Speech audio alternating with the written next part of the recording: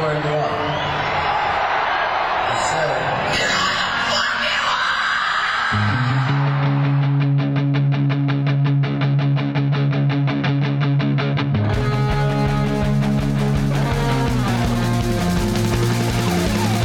This is Appetite for Distortion.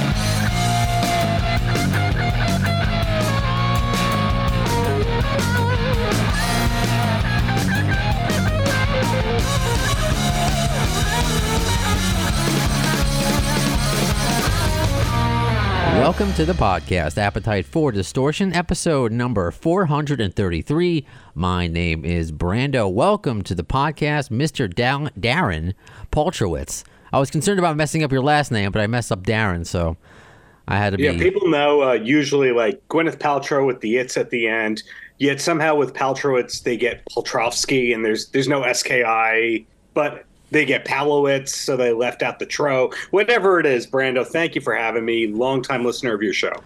That means a lot. And before we even get to that, I asked you just off air because I'm used to that kind of spelling because I'm Austrian, Polish, and Russian, which you happen to be as well. And I follow hockey, and they all have the Witzes at the end of that. So thank you. I never think anyone listens to this podcast, even though I'm always getting new emails and messages from people all the time. But you had reached out to me via Gmail. Shout out to the AFD show at gmail.com. And that you were, not only do you have a book, and that's what you're here to talk about, and David Lee Roth and the podcast, but you actually listened to my podcast. So thank you. That means a lot that you wanted to be a guest, and I'm glad that you are. Yes, I don't remember if I found your show because of JT Turret, our mutual friend, if I listened because of the Fat Mike episode or if I started listening before, because every now and then you get a pickup from a Blabbermouth or an Ultimate Classic Rock kind of thing. And that might have been how I found the show. But the bottom line is, as somebody who hosts a podcast that's thematically oriented to an artist, you kind of gravitate towards other ones. I'm in my Van Halen lane with the DLR cast, which I co-host, but you're in the GNR lane, and there's so many overlaps between Van Halen and Guns N' Roses. So it's cool to, for lack of a better term, cross streams. Yes, we'll go with the Ghostbusters route. Yeah, it's interesting because there is a crossover between Van Halen and Guns N' Roses, and even in my own personal life, and I can't wait to get into all of that, but headline is How David Lee Roth Changed the World. It's not just a statement, it's a book title. So congratulations. DLR book. I called it DLR book, How David Lee Roth Changed the World, because how deep are you on the David Lee Roth solo career?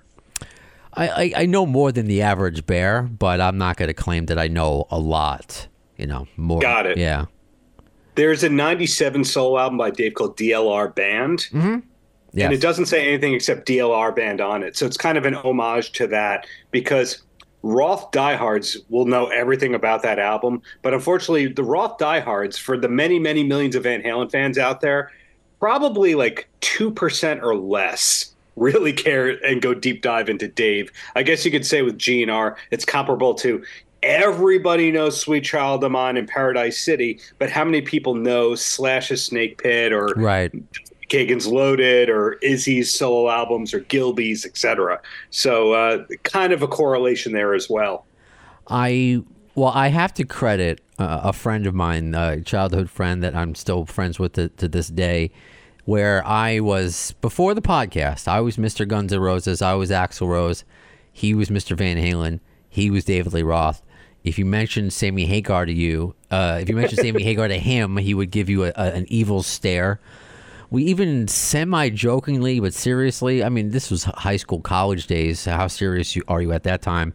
That we were going to open up a bar called the Diamond Rose, a rock and roll bar. We wanted to do that. We were dead serious, and we would make fun of each other because at the time, Van Halen was broken up. David Lee Roth is doing his solo thing where he's still holding on to his long hair, and it's kind of awkward. And Axl, is he or isn't he with Chinese Democracy? And so we both loved our bands that were kind of jokes at the time. So this is like early 2000s. So yeah, I can't believe it's taken me this long because I've done Metallica episodes, I've done Bruce Springsteen episodes. to do a Van Halen one, other than our friend. Shout out to Greg Rainoff. Yeah. I always say Greg should be on the payroll of Van Halen because he knows more about Van Halen than just about anyone at this time. He's spoken to more people who are actually at the backyard shows than anybody. So Van Halen is in dire need of a social media manager, a historian, etc. And I always felt it should be Greg.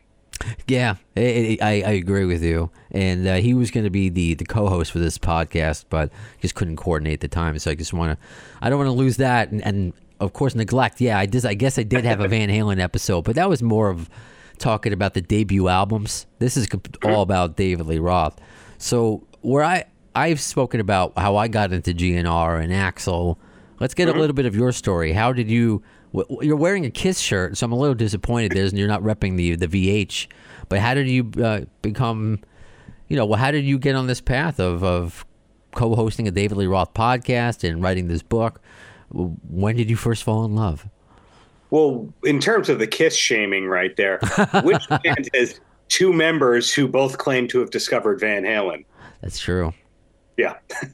And which band has T-shirts that you can regularly get for $8 to $14 on sale through retailers? Same answer, Kiss. So every now and then you buy your Kiss shirts. And this is an Ace and Peter one. This is not a Tommy and Eric one. So okay. You can't fully shame me. Oh, no disrespect to the Kiss. I just thought, Van Halen, where I'm not the person. It's the same thing with the podcast, how they say, don't wear the shirt of the band you're going to see.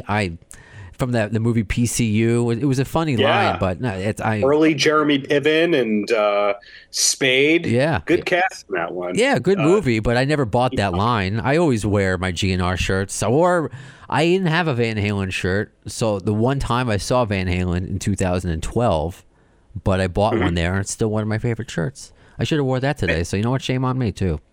Van Halen probably doesn't have Van Halen shirts. They have one of the worst licensing operations of any huge superstar act ever. Now, Van Halen store and Van Halen News Desk are selling this book because Jeff Hausman is awesome and Eric Senich is awesome, and they do more goodwill for Van Halen than Van Halen does these days. So that's the reality. I have some Van Halen bootleg shirts in my closet that my wife has bought me over time. I have my I Don't Feel Tardy shirt and all that. But anyway, my love of Van Halen, to not say too much, like it's kind of detailed in the first chapter of the book, where it's my brother's bar mitzvah was the first time I really remember hearing Jump in the late 80s. And then over time, you kind of realize, wait, I know that song and that song and that song. Oh, that's the same band. So I was all about Van Halen and Van Hagar first. Then I realized, oh, Just a Gigolo and California Girls is the same guy? Is that, wow. And then, you go back and go, wow, Yankee Rose and Going Crazy and A Little Ain't Enough. And then before you know it, you're reading David Lee Roth's memoir, his 1997 autobiography, and you go, wow. Yeah. And then you see the music videos as you're a little older and a little more mature, get what's going on. And you ultimately realize that Van Halen, Guns N' Roses, Kiss, there's kind of like 5 American bands ever that you can call the greatest American band, rock band of Aerosmith. But you're right. Aerosmith is in that list. I'm not an Eagles guy. I get what the Eagles are about, but their personalities are so hate oriented and hate directing that I can't ever call the Eagles one of the greatest bands of all time. But it's really a short list of amazing American bands. And some people say, well, half of Van Halen was born in the Netherlands. True. But I'm going to call them the greatest American rock band of all time, if not Guns N' Roses. Yeah, that's been a fun argument or discussion, I guess I should say, with like Greg and his following, because at the end of the day, I mean, is there really, it's preference, and I love them both. I never got into this versus that. But how did your the podcast started first before the book, correct? Yeah, the How long you been doing podcast that? as aside from my regular podcast, the Paltrowcast with Darren Paltrowitz, which started off as just a podcast, And then 3 to 4 years ago, I turned it into a TV show, and it's now on 150 plus stations and OTT carriers like Local Now and 30A and Troptotions and all that. So in the midst of taping all these interviews, kind of Howard Stern, Stuttering John style, I would throw in a Van Halen question into random interviews. And then I was doing that enough that I kind of realized I have a lot here. And then I was at the same time talking to my buddy Steve Roth, no relation, and he was looking to get back into podcasting, and we wound up launching the DLR cast. Then in taping all these interviews for DLR cast and my own, I kind of realized I've now interviewed like 20 people who've worked with Roth. And at a certain point, I got an ego about it, and I went, I'm going to reach out to literary agents. And all but 2 turned me down. And the 2 literary agents basically went, hey, this is great and all, but you need to turn in a pitch or a proposal such as this.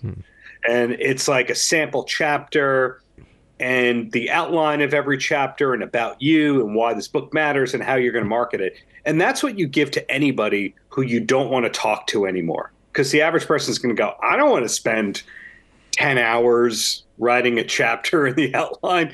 My literary agent, to be Lee Sobel, gave me that. And I did it within the next 3 days, and he sold it within like the next 3 days. So I went, now I have to write this. Before we get into that journey, man, this is too close to home, because I'm going to sprinkle in later because it's about you and your book, but the failed book that I was supposed to do with Doug Goldstein, the former Guns N' Roses manager, because there are David Lee Roth stories in there, and I want to share them because otherwise they're gone. So using what you just said, and there are people who still don't know, even though it's been over a year since I've announced I'm not working on the book with him anymore. There are people who I don't expect everybody to listen to it, my podcast, let alone every episode. So if you're listening to this one and what happened to it, what Darren said. So I was, after getting 150 pages or so of organized stories and kind of shaping them into chapters, kind of just still building the building block, so to speak. Nowhere near done. Doug goes to me, we should be getting paid for this. Cool. Why wouldn't I be getting paid for this? He only wanted to go to one literary agency. And I don't want to. I mean, does it matter if I mention? Could they sue me for? Like, I don't even know. No, if it's factual, they can't. But if you just use the word allegedly 6 times, allegedly we spoke to a literary agent. If you do, that's how I think you get out of lawsuits. You just say allegedly. It doesn't matter. No one really cares. So Folio Marketing.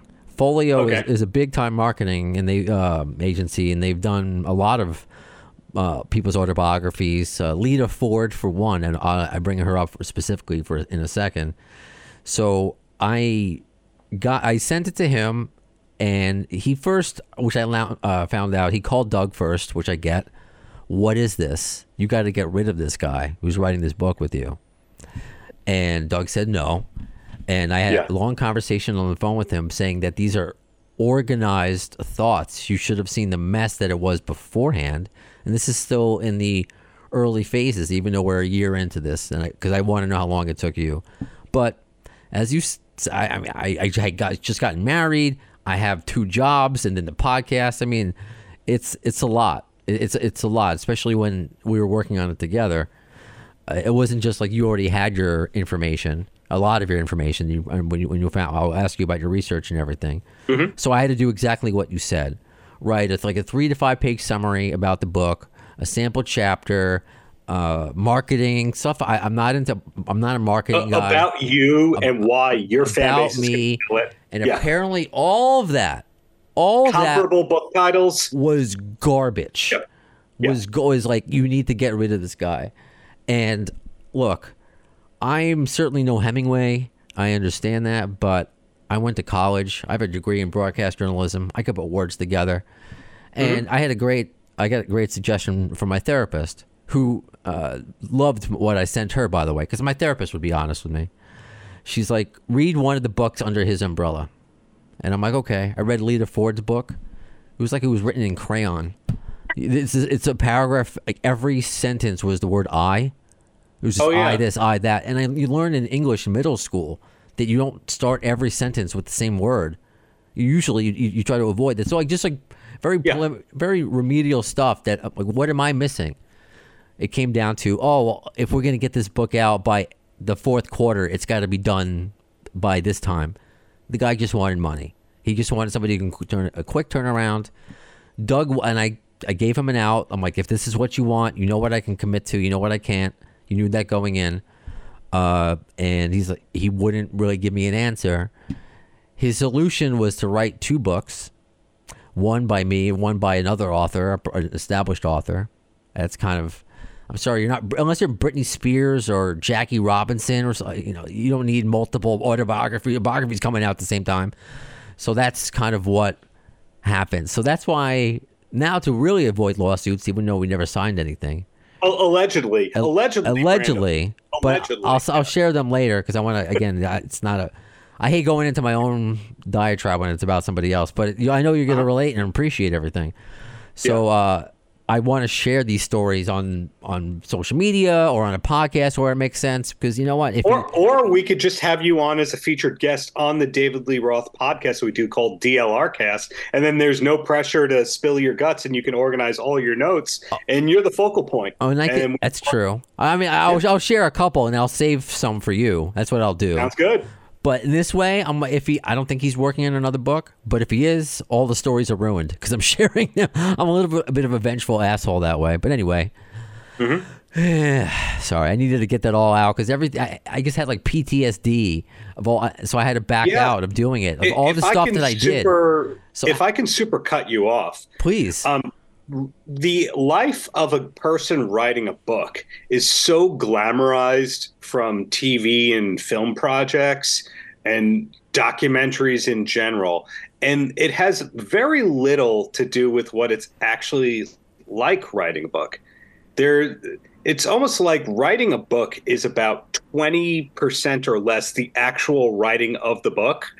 It's a lot more time spent dealing with your publisher and related people about deliverables, dealing with people going, hey, where's my free copy? With people negotiating back and forth to be able to speak with them and why their time is so much more valuable than yours. There's so many of those things. Then you realize, oh, okay, I have to have a bio that looks like this, and then a bio that looks like that, and a bio looks like that. And, oh, wait, none of my social media is up to date. Okay, my web presence, you got to fix it. Then once your book is done, usually you're left in the dark for months, and you're like, did they get it? Are there revisions coming? And then all of a sudden you get the revisions, and it's like, go. You have to have this in the next 72 hours. And you go, you could have given it to me like 2 months ago and given. So that happens, and then there's corrections and revisions. Then you turn it in again, and then you wait a bunch more time and wait a bunch more time and wait a bunch more time and more deliverables and more little things and more other contracts and more of this and more of that. I turned in this book 14 or so months ago, the manuscript. Okay. So the revisions, I think, came back to me 6 to 9 months ago. I'd really have to check. And then that was me going, okay, let's make the book more modern and reflect this happened with Roth and that happened with Roth. And then I had to go in the last 6 weeks or so into full grade, oh, okay, now I have to carve out time. So while I'm working my day job, I can still promote the book and get the stuff out. My bubble mailers came in the mail yesterday for me able to mail out the promo copies and sign the copies to friends and family. Notice how little I'm talking about actually writing the book. It's all there. It really is a lot. And had you written anything before then, or was this your first kind of foray into being an author? I'd written 2 self-published books, co-written with other people. Okay. And the second one, the first one's solo, and the last one I wound up doing a good number of interviews and press on. I got a good taste of that from the co-author DX Ferris, who has a podcast about Slayer. Maybe he should come on this show when you could figure out the Slayer Guns N' Roses overlap. I guess Rick Rubin, Geffen Records. Rick Rubin produced Velvet Revolver. There you go. Maybe Dave Lombardo auditioned for Guns N' Roses. I don't know. I will find it. I've had the weirdest people on here. If I can get a Pauly Shore connection, I can get anybody. So I've interviewed Pauly Shore as well. We have that in common. I love that. He's very David Lee Roth like. You know what? There's a certain cloth of people who grew up in LA of a certain age who are MTV friendly or MTV adjacent, who were all Comedy Store adjacent kind of people. So there's him, Roth, Corey Feldman, I guess you could say, is there in that realm as well, of people who have bad social media presences, who were around all the greats, who are around Sam Kinison, who have these weird existences in 2023 and 2024. I'm excited to talk about because we have to we have well, not even Feldman. That's a whole other conversation. I mean, I see TikTok videos of him, and he's serious with this Michael Jackson thing that he's. I don't 100%. The wife and I saw him back in October, and he had security right before he went on stage hold tables over the windows, like security detail, like we were going to bum rush Corey Feldman in a sports bar that was showing NFL Sunday. That's so I can't live in that world. That's not a world. I can't live in that kind of understanding. But the world I do want to live in, and you'll appreciate the segue, is how the world that David Lee Roth changed. Because I'll tell you what, I spent a good portion of my earlier radio career when I had a commute on the subway. I don't like drive now. I hate public transportation, but reading Rockstar by autobiographies, like the dirt like changed my life. I just thought the way it was written, that's when I consumed so much, like Slash's, Anthony Kiedis's, and one of my friends I'll never forget is Crazy from the Heat, and I really think that if there are two kinds of people, if you have an opinion on David Lee Roth, it's whoever read his autobiography and if you didn't. Because if you could see the silly David Lee Roth and you're like, okay, how did that guy change the world? The hominy bobbity ziddly bob. You read his book, he is such a worldly, learned man, who has experienced so much of what this planet has to offer. It's just the most crazy places on earth that he's been to and experienced different kinds of cultures and tribes, and he's a rock star. He can be doing whatever he wants, and sometimes he'll go to third world countries and experience that. So what kind of stuff do you cover? Is that the kind of stuff you cover in the book? The book covers before Van Halen, during Van Halen, but that's not a large chunk of the book. I would say the book like gets to full gear as of 85, and it covers up to the current day. So we have him working as an EMT. We have him hosting the show on K-Rock that got syndicated, the return to Van Halen, all the awkward projects before he came back to Van Halen, his time in Japan. I pretty much have a chapter on the weird Japanese language short film that he made in the early 2010s when he was living in Japan. I tracked down 3 of the people who worked on it. Actually, 4. I tracked down 4 of the people. That was not easy. This book, because I'm a private investigator for my day job, really required those kinds of skills where I had to figure out, okay, who are the people that know where the bodies are buried, or you know that metaphor. Sure. Who are the skeletons in the closet? Who are the people that know stuff? Okay, of those people, who of those people are not under non-disclosures? Of those people, who will talk to me because I can show that I'm trustworthy and that this book is meant to tell it? Yes, it's the good, bad, and the ugly, but I'm going to say it's 90% plus the good about Dave, because there's a lot of people that he parted ways with on negative terms and they never spoke with again. So some of those people are happy to tell their truth. And then other people are like, I never want to hear that name again. So take different periods of Dave's life and career. Like if it happened in 1985, I'm going to go to Dave Jellison.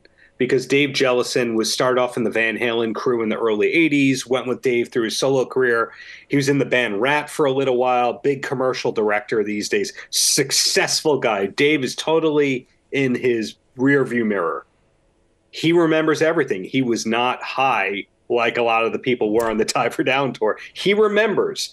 If it's stuff that happened in the last few years, there are some people who may or may not have been under non-disclosures, but were able to confirm things for me.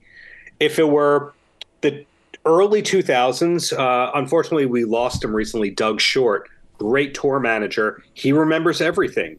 So I could ask him, hey, when Dave toured with Sammy, what was that about? He remembered. Then there were things in the late 90s. I go to my Dave Whisperer for that era. In other words, there wasn't really one person that you could go to that was an expert about 40-something years of Dave. Okay. So I went to his cousin for this. I went to the former guitarist for that, the former tour manager for that. And that's kind of what the story is. It's everybody's viewpoint mixed with my assessment, mixed with the Howard Stern and other famous interviews. So it's not telling you, hey, this happened. It's going, we think this happened based on this, this, and this. What's because you said most of it is positive, and why wouldn't it? I mean, you're a fan. It's kind of what you want it to be, but you're a PI, so you want to reveal the truth. What a different kind of truth. Sorry, I had to. Greatest reunion album ever for a band, by the way. I loved it. I was on the radio at the time, and I loved playing the singles off. And yeah. Most importantly, not on Spotify or anything because it was pulled. So is that true by David Lee Roth that he pulled it? Yes. Or somehow within the Van Halen camp. So there's so many things like that come up in this book where we love the thing and Dave has taken it out of print and you go, why? And then he puts out something super inferior that sucks and his social media team is plugging it to no end. And again, you go, why? There's so many whys that come up the more you dig into David Lee Roth because he doesn't talk about his good deeds. He doesn't deny the bad stuff that people allege about him. So like he does not confirm the good nor bad. It's just like the groundhog. He just comes out of his hole once in a while and goes, blah. And then you're like, oh, that's all we're going to get. You could easily interchange David Lee Roth right there with Axl Rose and Guns N' Roses with Van Halen. Just like, why? Like, why are you taking like this away, these leaks away or these videos away offline? Why are you taking this away and then releasing things that maybe the fans don't want? What they refer to as Chinese democracy leftovers. I mean, that's a whole other conversation. So, I mean, there's a lot of still questions. It's just the bummer of with GNR, you still have everybody around. Obviously, with Van Halen, we lost Eddie, so there's really so much healing we could do as a fan base there.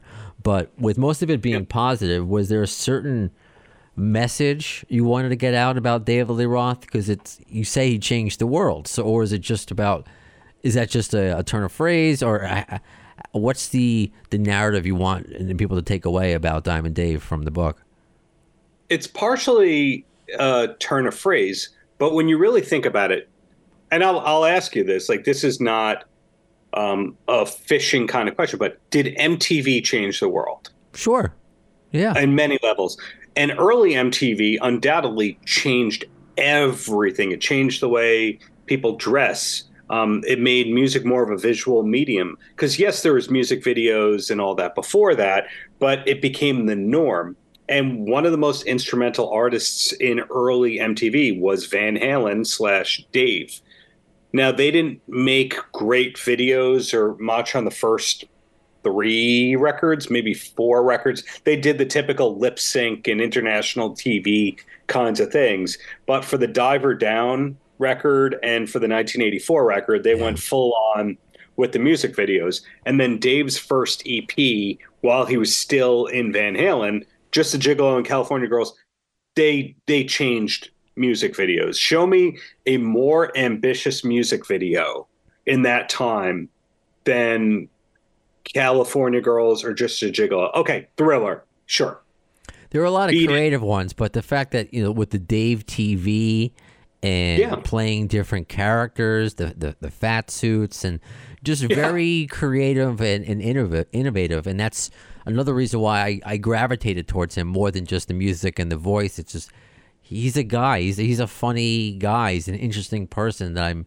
He's an entertainer. That's the way he can sing, but he's a showman. He's a front man. It's brilliant.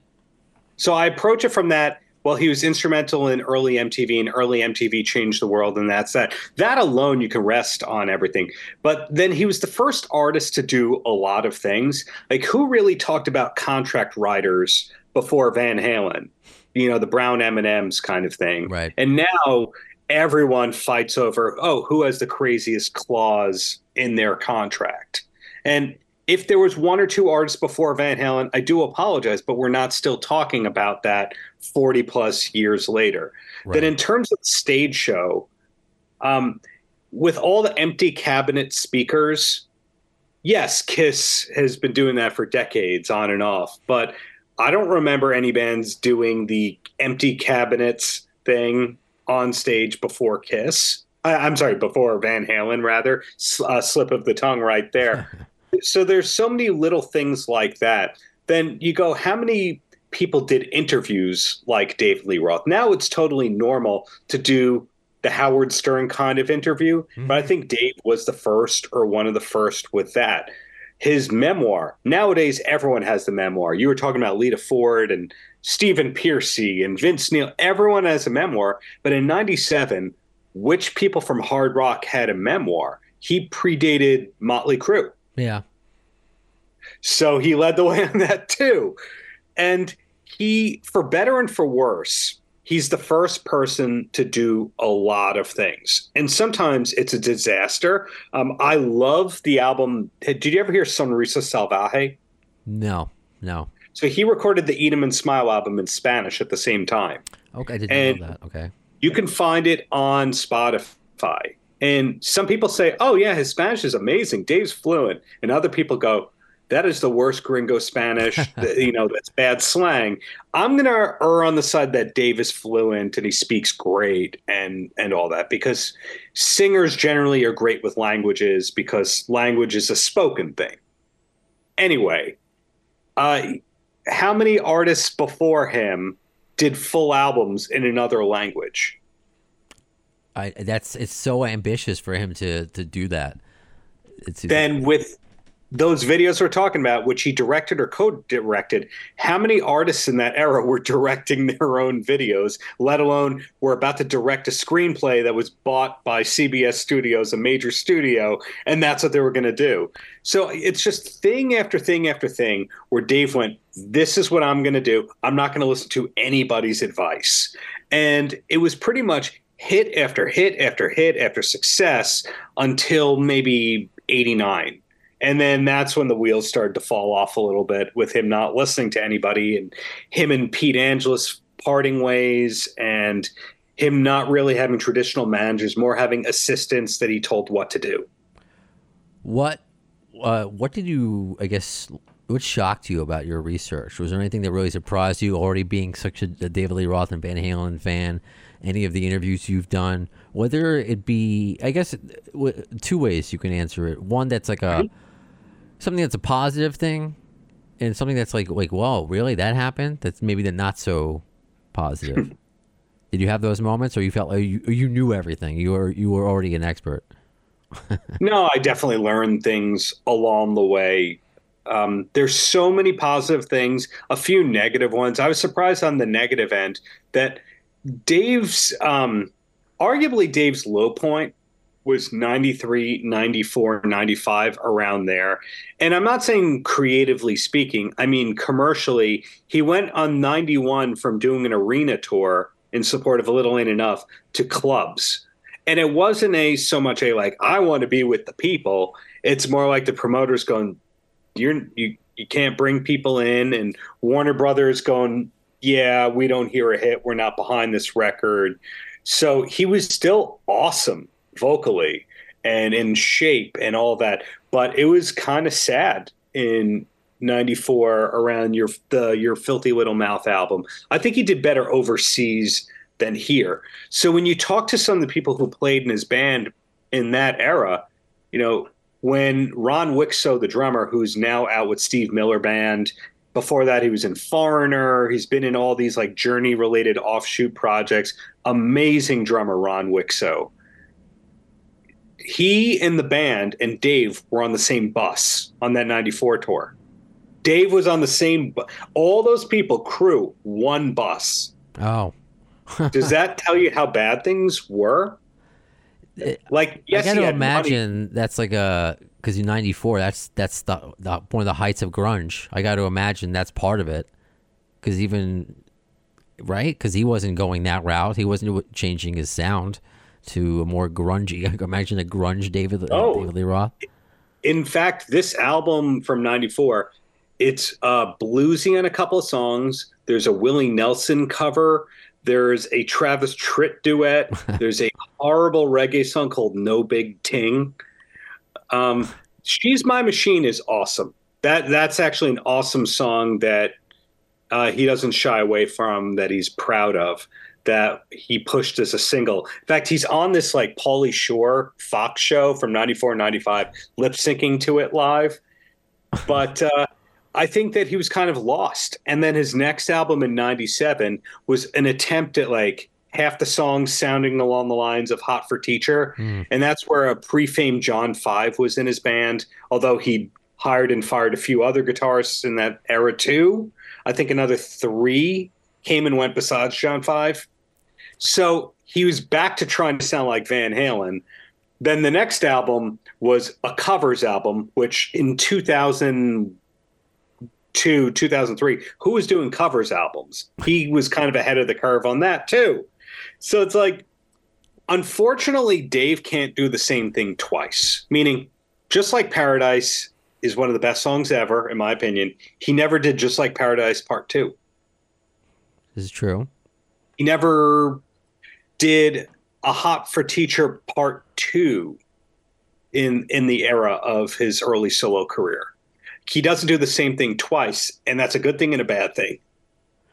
Yeah, that's always the interesting discussion with bands. The bands that quote unquote do the same thing, whether it's like an AC/DC, that they might be the best example because they don't really change their sound, but we love their sound. And if they ever change it, oh my God. But you have someone like Metallica that takes risks, they get backlash, and then they have to go back to a sound. But then creatively, it's like, what do you do when you're stifling them? I mean, look at Guns N' Roses. They're never going to make another Appetite again. That seems to be the furthest from Axl's mind. But it's what the artist wants to do. But I want to ask, because I've always been a little confused about the John 5 album. Why didn't that come out, and why is he releasing it the way that he's releasing it? He's releasing it on YouTube. Why not try to put it together as an album and sell it now? Why just share? I mean, it's nice he's sharing these songs with us for free, but why do it that way? And what happened? So I've learned more about this since I wrote the book, because one of Dave's insiders from the 2010s, well, actually early 2000s into the early 2010s, told me stuff. And without getting him in trouble, it sounds like the John 5 album, and this is not documented anywhere. This is personal opinion from somebody who was in the room, if that makes sense. It does. Because you have to say allegedly 17 times to make sure that nobody's NDA has been violated. Dave made the John 5 album at the same time as A Different Kind of Truth was being helmed. That it was possibly a backup plan. Davis said in interviews that he showed all the songs to the Van Halen brothers and offered them for A Different Kind of Truth, and they turned him down. And then in another interview, Dave said that he and John 5 wrote this to be a jukebox musical because he just saw Book of Mormon. And you go like, Book of Mormon's not a... What are you talking about? Well, so in other words, what I'm saying here is, depending on who you ask, it was a backup plan because he thought that the Van Halens were going to somehow screw him, or these were songs meant for Van Halen, or this was a jukebox musical, or when Eddie died, Somewhere Over the Rainbow Bar and Grill was a tribute to him, even though it was written 15 years before that. So this book, you'll notice it skips around a lot because Dave either doesn't remember things very well, or I think he feels if he tells you it, it's the truth. Mm. And I also, in talking to people, and stop me if I'm saying too much, Brando, but nope.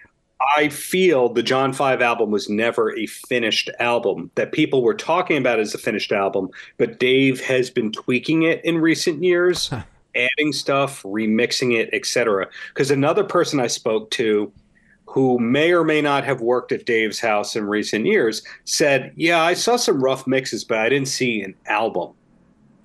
This is Dave's Chinese democracy. I mean, it is, except I really like Chinese democracy. Fair enough. But Better is one of the best Guns N' Roses songs they ever did. Yeah, right on. Yeah, no, there is some great stuff on there. It's just the whole, aura surrounding it. It's how long it took, and it's not Slash. That's what people won't even give it a chance because of that. So it's I'm glad though that during that Van Halen split, people still gave him a chance for a little while.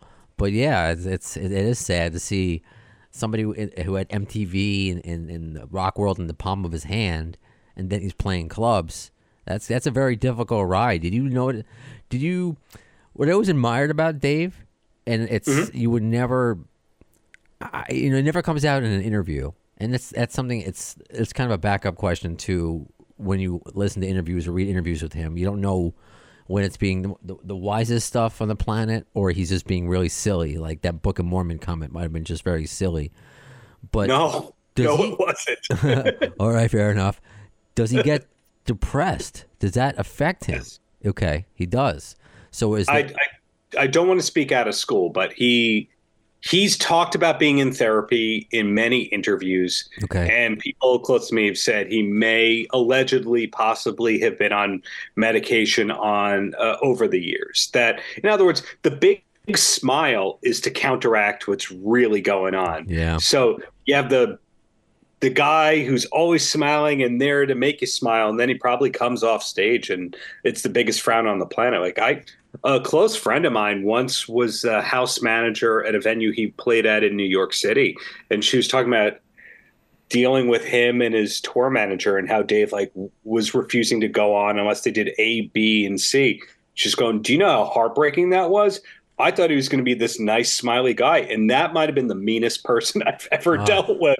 But then you hear how wonderful he is in everyday things, that people see him in a record store, people see him walking down the street. He's a volunteer EMT. So I think it's just somebody how he feels at that moment is how he feels. He doesn't remember or hold on to that because he's moved on. But you, as the one time you've met David Lee Roth, that's what you hold on to for the rest of your life. Sure. I can't believe he was like that, Why do you think he never, another parallel with Axl, why do you think he never got married? Depending on the interview that you read with him, he said he's had 4 true loves in his life, and they go, who? And then he won't say. Right. I think that he gets bored. He wants to, I'm trying to think of a parallel here. You know how when you go to a bar and you meet the most interesting person at that bar, and you go, wow, that person is so interesting. And you run into that person again and they've told you the same story. And you go, oh, no. They just have 4 good stories. Okay.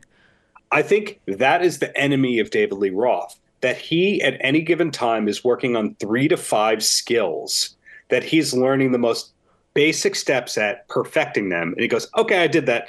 On to the next thing. And that's kind of the opposite of marriage. Yes. Yeah, no, absolutely. It for sure is.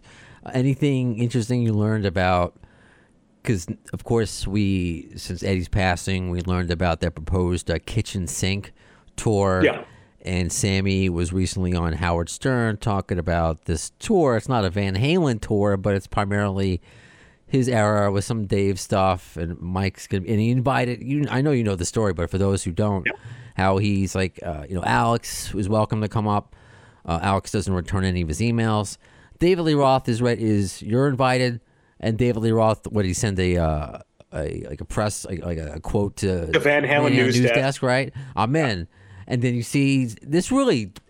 I was so disappointed in Sammy. I mean, I'm a fan of his, but you see him in his Instagram responding to fans, being like, "I would never have Dave. I would never work with him again.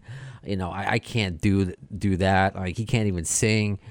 And it's like, why would you do that, man? Like, was that tour with him? It was that bad, and to make this kind of promise almost to the fans, being like, oh, we can get something as close when Eddie is gone. We can still celebrate the legacy. Oh, well, I guess we can't now anymore. So your thoughts on the tour then, and is it going to happen again? Will Sammy do the right thing and get Dave up there? It will never happen again. Crazy. David's very selective about what he does. He's popped up for 3 or 4 corporate/private gigs in the last year and a half. He never rescheduled his Vegas residency. I think he's at the phase where he's just doing things because they pay a fortune, or it's a bucket list kind of thing to meet somebody or perform with somebody, or it's a notch in his belt. In other words, it either pays the bills or gives him the life experience bucket list, and he would pay money to do that, if that makes sense. So I think him and Sammy are very different trajectories, because Sammy keeps saying it's the last tour, I can't do this forever, I don't need the money. He keeps saying that stuff, and then he keeps counteracting it with new gimmicks, and such as they sent me Sammy's cocktail hits cookbook to recently write about. They sent me a beautiful care package of Sammy things. The second I mentioned the Dave book, they immediately shunned me, because I think that grudge is forever there. But I think that Dave and Sammy are like 85% the same exact person privately. I think that they're both people whose job publicly is, I'm here to put smiles on faces and remind you of when you're younger, and I'm a blonde or formerly blonde guy who peaked in the 80s. And, they're the same person on that end. And Sammy's brand is to publicly be like Santa Claus or Jimmy Buffett, and this like approachable, hey guys, hey, how's it going? And which Dave is too. But then behind the scenes, it's kind of like, hey, leave me alone. I'm not on stage right here. Yeah. I think that a lot of people think that Sammy is really like that 24/7, but he's not. So where I'm going with that is when he's going on Howard Stern going, anybody can come out for this tour. Anybody's welcome. Dave's welcome. He never thought that Dave was going to immediately troll him with a, yeah, sure, Sam. He never thought that was going to happen. So that's the next question. It was a troll by David Lee Roth, not by Sammy, being like, yeah, okay, Dave could come, and he wanted him to get shot down publicly. But I guess it makes more sense for him to play the nice guy, like Oprah. Yeah. This person can come out. This person yes. can, yeah, so that's what he was, okay. All this is the same game that Bret Michaels plays. When you talk to Bret Michaels in the room, oh my God, that guy is fun and nice. And he just told me to come to his house. And Bret Michaels wants to jam with me. And he said, whatever I need. And then you relay that to Bret's team, and they go, no way. I've had that happen to me. I know bands who have had that happen, and that Bret's like, sure, man. Yeah, whatever, bro. And you don't know whether it's that the manager and or assistant is there as a gatekeeper because they know that the artist is like that, or just the whole MO is, be the nice artist. We take care of the business, and we say no so you don't look like the douche. Well, right. Sammy has that, and you're going to go, well, how do you know that, Darren? I've had 5 different publicists tell me, yeah, you're greenlit to interview Sammy. And then you go, okay, when? And they ghost you. And you go, I thought we were scheduled here. 5 different publicists. Oh my God! It's 'cause you're not Dave Lee Roth. Which Dave is doing the same exact thing, only they just ignore you. If you want to get okay, so Dave and Axl are the same, where they've one female older person there, that acts as their manager slash assistant slash maternal figure slash everything. And if that person ignores you or says no, it means no. That's a similarity. Who's that for Dave? I know it's for Beta for Axel, but who's that for Dave? His accountant, Jerry. Oh, Jerry. I thought that was Jerry, a female? Yes. Oh, okay. And you see him being walked to the stage by Jerry in that backstage video where somebody filmed Dave walking to the stage open for Kiss. You see Jerry next to the Fox News reporter, paparazzi guy from last year that's asking him the questions. You see Jerry all over the place. You see Jerry in the Las Vegas video where he knocks on the person's door before COVID who has no idea who he is. Right. you see Jerry there. And then the guy holding the boom mic in that video is also the guy who's engineering and producing most of these sound recordings, a guy named Tom Sorowski, who worked under Brendan O'Brien, who is definitely under a non-disclosure. I know people who could get Morse code out to Tom, but the people closest to Dave, they usually just say no by ignoring you. That's how you know. So I reached out 5 or 6 times to Dave's team going, does Dave want to collaborate on this book? I'll yield creative control. And then after no, hey, if Dave wants to read it and tell me everything that's wrong so I could put a note in there that says Dave disagrees, no response. Does Dave want to speak to me on any level?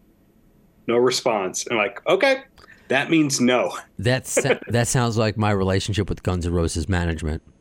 Hey, you want to come on so the fans don't hate you and think that you're screwing everything up and like all the good work that you're doing? Want to just showcase your personality? No answer.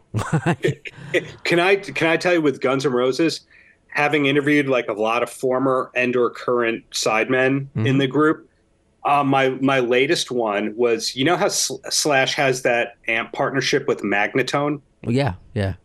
Okay, and then within 2 days, they had to put out a press release. It's like, no, he's still working with Marshall. It's just this is also happening. Right. So I reached out to the Magnatone people's ad agency, and I went, hey, I'd love to interview Slash about it. I'll be really nice. I won't ask anything impolite. You'll be able to read everything. And then here's where we're going to circulate it to so it gets maximum publicity for minimal effort. And he's going to look great. And they went, awesome. Email. And I went, okay, fine. I can send 9 questions over email. And they're like, yeah, sure. Sent the emails. Oh, these are great. Thank you. You'll have them back soon. And then next week after that, they're like, the Magnatone team has declined this interview.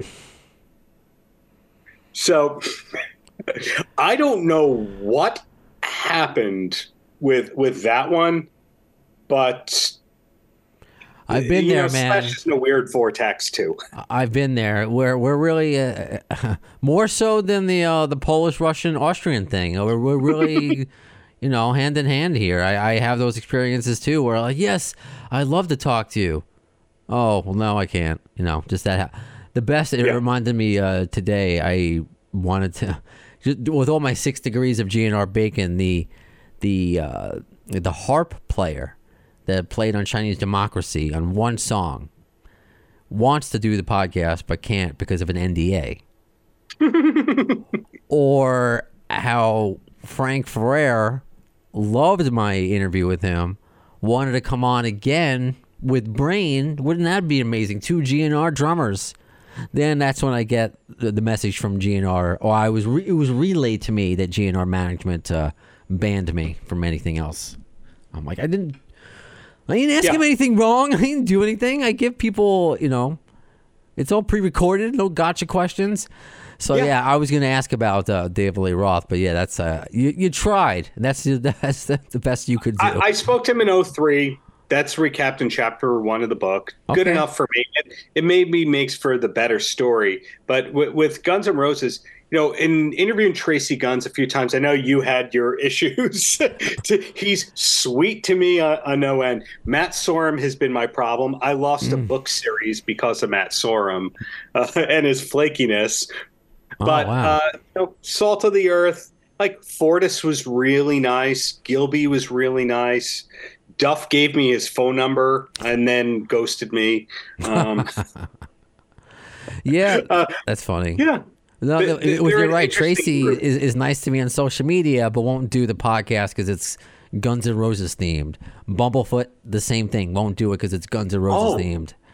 But Bumblefoot thinks that he and I have a problem, and I don't have any problem with him. So I saw him at this red carpet, and he comes up to me, and he goes like, "Do we need to talk about this outside?" I'm like, "No." And then a few times after that, like I'd interview him or I'd run into something and it'd be super awkward. I've no idea what I did to Bumblefoot. I was in his house once. I was supposed to do assistant work for him. I helped him. I never charged him for it. And then he ghosted me. And I've no idea what I did besides good deeds in the favor of Ron Thal. Oh my God, I feel for you, man. I really do. It's something. It's like dating. Getting interviews is like dating, which is why I just admire you so much for having to put this together and get this book across the finish line. Because I always knew, somebody with journalism background since high school and creative writing since like I was a little kid, admiring authors and wondering if I would ever do it. But just all the work, the dedication, once all more hands get into the cookie jar to get it across the finish line is so difficult. And so just congratulations on getting it. And then this is what fans want. They want it written by a passionate person, not just somebody who's just clocking in and out on a, Thank you. Right? Thank you. And if I can add one more thing on Bumblefoot, by the way. Please, it's fine. Here's how you will know if Bumblefoot ever heard this episode. Are you ready? Okay. He added me to his Google Calendar and never took me off. So I am still 10 years or whatever later on his Google Calendar. So if I see I was taken off his Google Calendar, that'll prove that Bumblefoot heard this episode.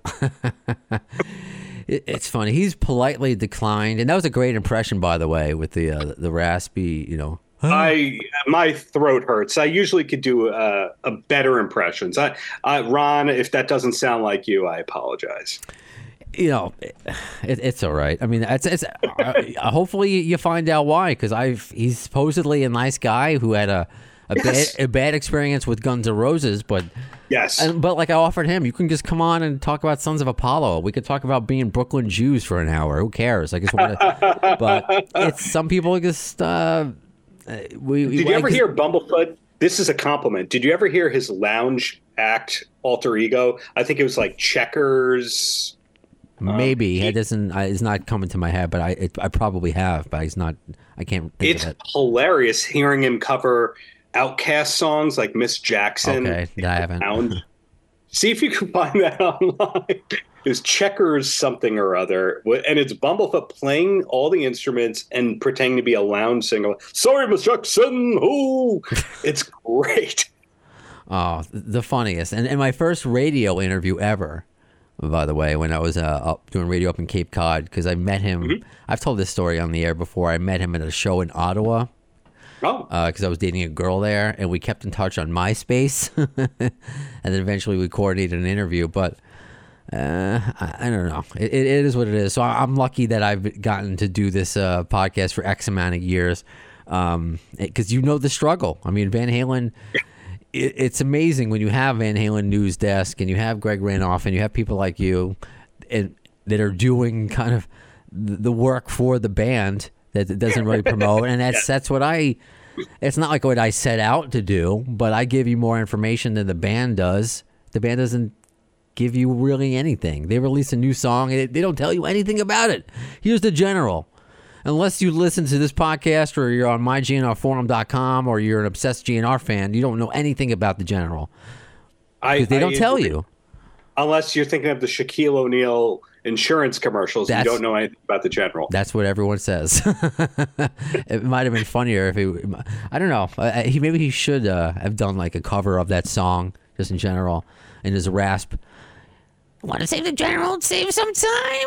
No, forget it. I don't have that kind of radio. I don't. That's better than I could do with this throat right now. But yeah, I think you raise a really, really good point. Not to take up too much time of yours here, but that some of our favorite bands just have the worst legacy management going on, And then some not great bands have the best legacy management ever. So like the Doors were together for what, 5 years?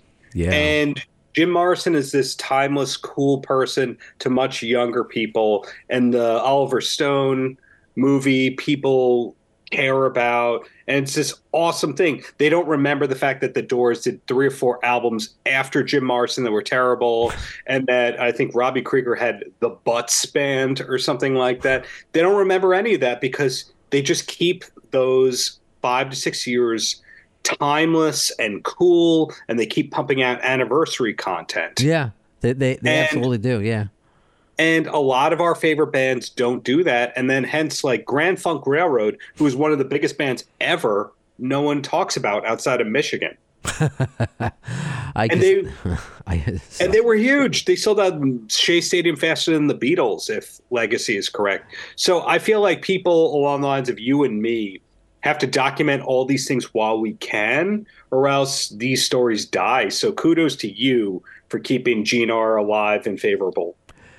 It's just how probably you started. You're just a fan and you enjoy writing, you enjoy talking about it, and it kind of manifests itself into this way, and you don't expect, to because like you said earlier in the conversation, the next thing I know, I had these 20 interviews with random Van Halen questions. You're doing your 6 degrees of Van Halen without even doing a Van Halen. So you were just doing that of being a fan. And that's kind of what I do. I love talking to random people about their projects and then just sneaking in. Where were you when you heard Appetite for Destruction? Because if you were alive then, you remember. And I think that's just a fun story to get from people. But totally. I got to share, because Doug Goldstein, because it's interesting, your book kind of maybe starts after this. He would do, he started out in security.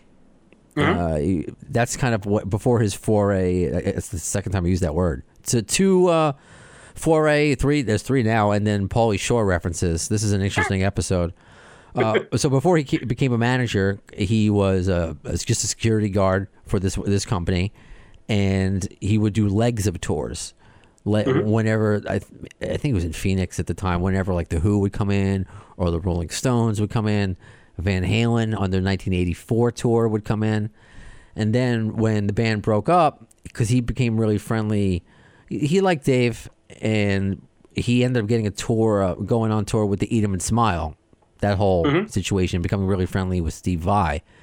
And I'll save the stories for the DLR cast, because there's one where he breaks his back, literally breaks his back, saving David Lee Roth from a raging husband of a girl that he banged. So I know a spoiler alert to the ending, but I'll read you and Doug's, what happened. But this is the GNR crossover. And did you talk about Donington at all in the book? I referenced that tour, but I didn't go into depth about Donington. That video leaked after I'd turned it in the book. Okay. Oh yeah, they're set. I mean, I love all these old footage that eventually just comes out. It's just these time capsules. It's like, where I sort of love it, and then I sort of don't, because you watch it and you go, so Van Halen's on stage for like 70 minutes, and there's a bass solo, a drum solo, a guitar solo, basically a stand-up routine. Like, how much time were they wasting when they could have actually done the hits? Fair so enough. Every now and then I'll go back and I'll watch them in Silver Spring, Maryland. I think that's called the Capitol Arena. That was the only arena that was kind of like pro shooting all the concerts, and they're on YouTube. And you watch and go, I really could have done without that Michael Anthony bass solo for 5 to 10 minutes. I really could have done without those David Lee Roth rape jokes. I really could have done without the costume change here. I really could have done without the guitar synth solo pedal thing. And then you realize, okay, so they did all that, and then in turn you didn't hear this song, this song, this song, or this song. Ugh. Maybe it was better imagining what it was like to see Van Halen in 83 or 84. Fair enough. So after that festival, and infamously, to go from laughing to crying, those 2 kids that passed away, they were kind of trampled, not kind of trampled, that were trampled. So we spoke about that in Doug's book, air quote, whatever, my book with Doug. And he goes, because obviously David Lee Roth was on the tour as well. And in the hotel that they all were staying at, there was one central lobby. So all the artists can kind of hang out and see each other. So Axl was despondent over what happened. We're sitting in the hotel lounge bar where he spots David Lee Roth. So a reminder, all acts are in the same hotel. So Axl knew I had worked with Dave, and he knew he had been doing this a lot longer than him. So Axl wanted Dave's advice. Dave, this is Axl Rose. That's Doug to... Nice to meet you, bro. So this is Axl. Hey, I just got to ask you a question, man. I just don't know how I'm going to sleep. What do you do in situations like this? Of course, referring to the fan's death. Hey, come on, bro. This is the fucking UK, dude. People die in these fucking soccer games all the time that they have one. Lighten up. Axl, you're a fucking asshole. And then just stormed off into his hotel room. So that's the story I wanted to share. That David Lee Roth apparently didn't care. I mean, I don't know. He's probably drunk at the time and whatever, but didn't seem to care that people died. I also go back and forth because you hear these really humane stories about Dave, and then you hear those kinds of stories. You hear stories about Dave being messed up, and then you hear people saying, no, that was an act because he was up at 5 a.m. doing martial arts. And because he always, I shouldn't say always, most of his career, he was in excellent shape, and he's very active, and he cycles or roller skates or surfs or all that kind of stuff. And you can't really pound Jack Daniels and do blow and be up to surf for a long time, for a long term. You might be able to get away with it for a week or two, but you eventually have to choose the blow and the Jack Daniels or the fitness, or else your heart gives out. So that's led me to wonder, like, is the partying thing a gimmick, or did he do it until this point and then it became a gimmick from that point forward? And he realized it would diminish his brand to not be a partier publicly? That I still don't have the answer for that, because I get different stories about him at Crazy Girls in LA, and he's doing this. And your Van Halen Guns N' Roses parallel, Dave is to Crazy Girls as Guns N' Roses is to Cantor's Delicatessen, I would say. Okay. See, I didn't know that, so I appreciate that that association. It's so funny. We have to speak. The strip club and the kosher style deli are somehow the same thing. In this analogy, in this SAT test, sure, that works. Oh, that's brilliant.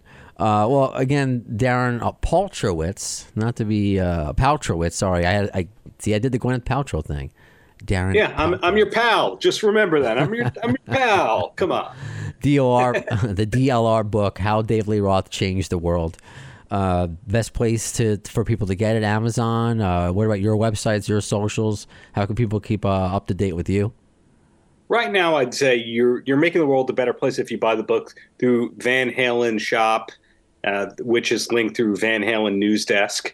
But it's also on Amazon, Target, Walmart, all the overseas kinds of places, thanks to Roman and Littlefield, who's putting the book out. And then for me, the website, paltrowcast.com, that's where you can find me if you want to read my interviews, see my interviews, hire me as a PI, hire me to write your bio, whatever, paltrowcast.com. And then most social media at Paltrowitz. Right on. Darren, this was a pleasure. I've known your name for a while. So again, at the beginning, I'm flattered that you reached out, that we were able to have this conversation. I'm sure it won't be the last one. Thank you. Please have me on the DLR cast, more David Lee Roth talk. Because I got to say, I'm a big defender before my 8-month-old comes back from his walk. Well, not just by himself, he's with his mother. I'm a big defender of David Lee Roth's voice. In the fact that in the same way with Axl Rose's voice and the way they've aged, because that's kind of the key word, is aged. I would still, it's still David Lee Roth. He could, whatever he wants to do, butchers this song, blah, blah. He was never Sammy Hagar. He always had this kind of singy style. And it's a lesser version of that because he's Is he 70 yet? I don't think he's almost 70. He's almost 70. You know, Axl's 61. There might be a different case there because Axl's had some throat issues. But still, I wouldn't want anyone else singing for Axl Rose. I don't want him to, as long as he wants to go out on tour, do it. Don't retire. Same thing with David Lee Roth. To see him in Vegas would be a blast. Like, you're not there to see a crooner. You're not there to see in his version, but you're not there to see Frank Sinatra, you know, that kind of vocal capabilities. You're there for David Lee Roth. I'm with you there. When Dave, certain tours, he did all the vocal prep in the world and he sounds great. In certain tours, he sounds terrible. When he puts his mind to anything, he can do it, and he can do it really well. So if Dave is going to put in the work for another date or another run, I'm all for that. I'll see that. But if Dave is going to sound like how he sounded on these last few corporate gigs in Vegas, dude, stay home. Go back to painting because you're an amazing painter. But that's what I mean. Like, if he wants to do it, whatever. I mean, the people who are going to want to pay. It's like seeing. I always looked at it like seeing your grandpa. Are you going to yell at your grandpa that he can't pick you up the way that he used to, that his back hurts, you know, or he can't pick you up at all? I am. Fair enough. Here's the headline for Blabbermouth. Darren hates his grandpa. Oh, no, I loved my grandpa. Don't get me wrong. I know, I'm sure. Yeah, I see your point. Sometimes you go, sometimes something is better than nothing with our legends and our heroes. And then other times they embarrass themselves. But in the case of Dave, if he chooses to work hard at singing, I can show you live videos where he's amazing. And then I can show you live videos where he's god-awful. But whether or not he sounds great, he looks cool. Right. And he's still putting on a show. And I would like to see that show. That's Axl. He's putting on a show. If you get past he doesn't sound like Appetite Axl or Illusions Axl anymore. I think, as our friend JT says, the Mickey Mouse version of Axl. I stay away from that term because that's mean. But look, he can. It's interesting. If I ever have Justin Hawkins from The Darkness on the podcast, I want to ask him about this, even though he probably wouldn't answer it because he opens for GNR at times. His recent criticism of John Bon Jovi and his voice, it's not just like, you suck, go home. It was a really it was psychological. It was psychological. It was kind of like a scientific breakdown of it. It just was really approached by somebody who understands vocally what's going on and being like, "Hey, you can do something else. You can get help. You just can improve. But if you want to do it, whatever." I'm curious if you would say that about Axl, because a lot of people do share that feeling. But yeah, it's I don't know. It's just all I can think about Darren this entire time was before Guns N' Roses came back. Before my first Guns N' Roses concert in 2002 was the Chinese Democracy lineup. Before I got to see before I got to see David Lee Roth at this small venue on Long Island with kind of the stage that goes around. And you saw him at Westbury in 03? I did. I was at that show too. Look at this. Yeah. And so with his hair extensions, the bleach blonde hair extension. Oh, yeah. My friend Chris, so I kicked off the show with talking about he's my Van Halen version of me. We went to, if you know Long Island, it's the now defunct The Downtown, which was a great little club. Dave Glicker's Downtown. I did my time working for Dave. I love that place. I saw My Chemical Romance and Coheed and Cambria when they were just getting big there. Just great show.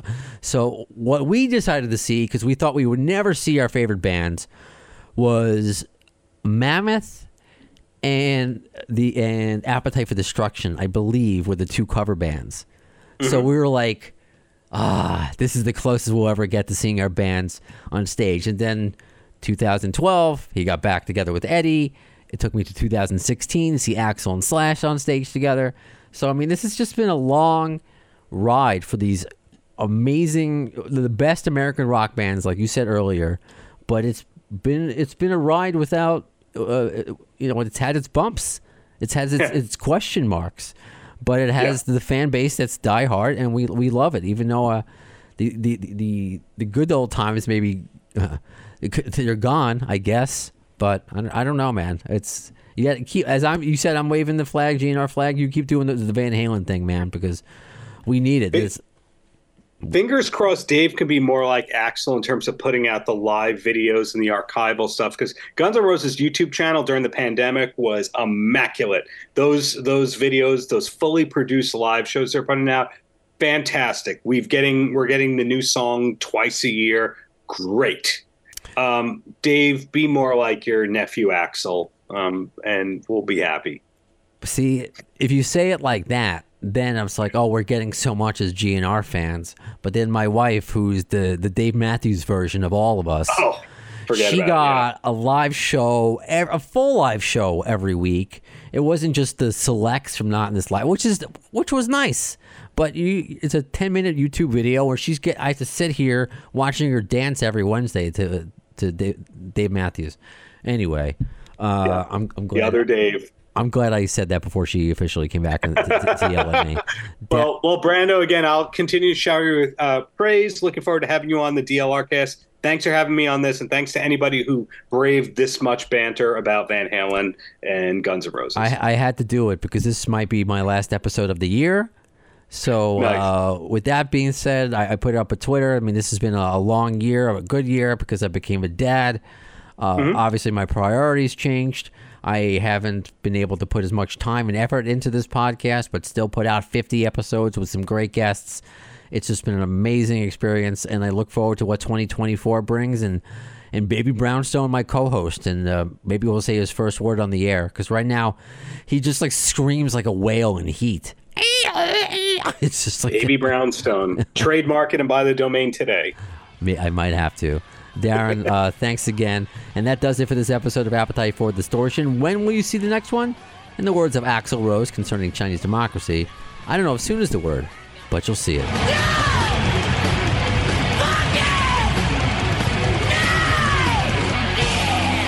Thanks to the lame-ass security, I'm going home.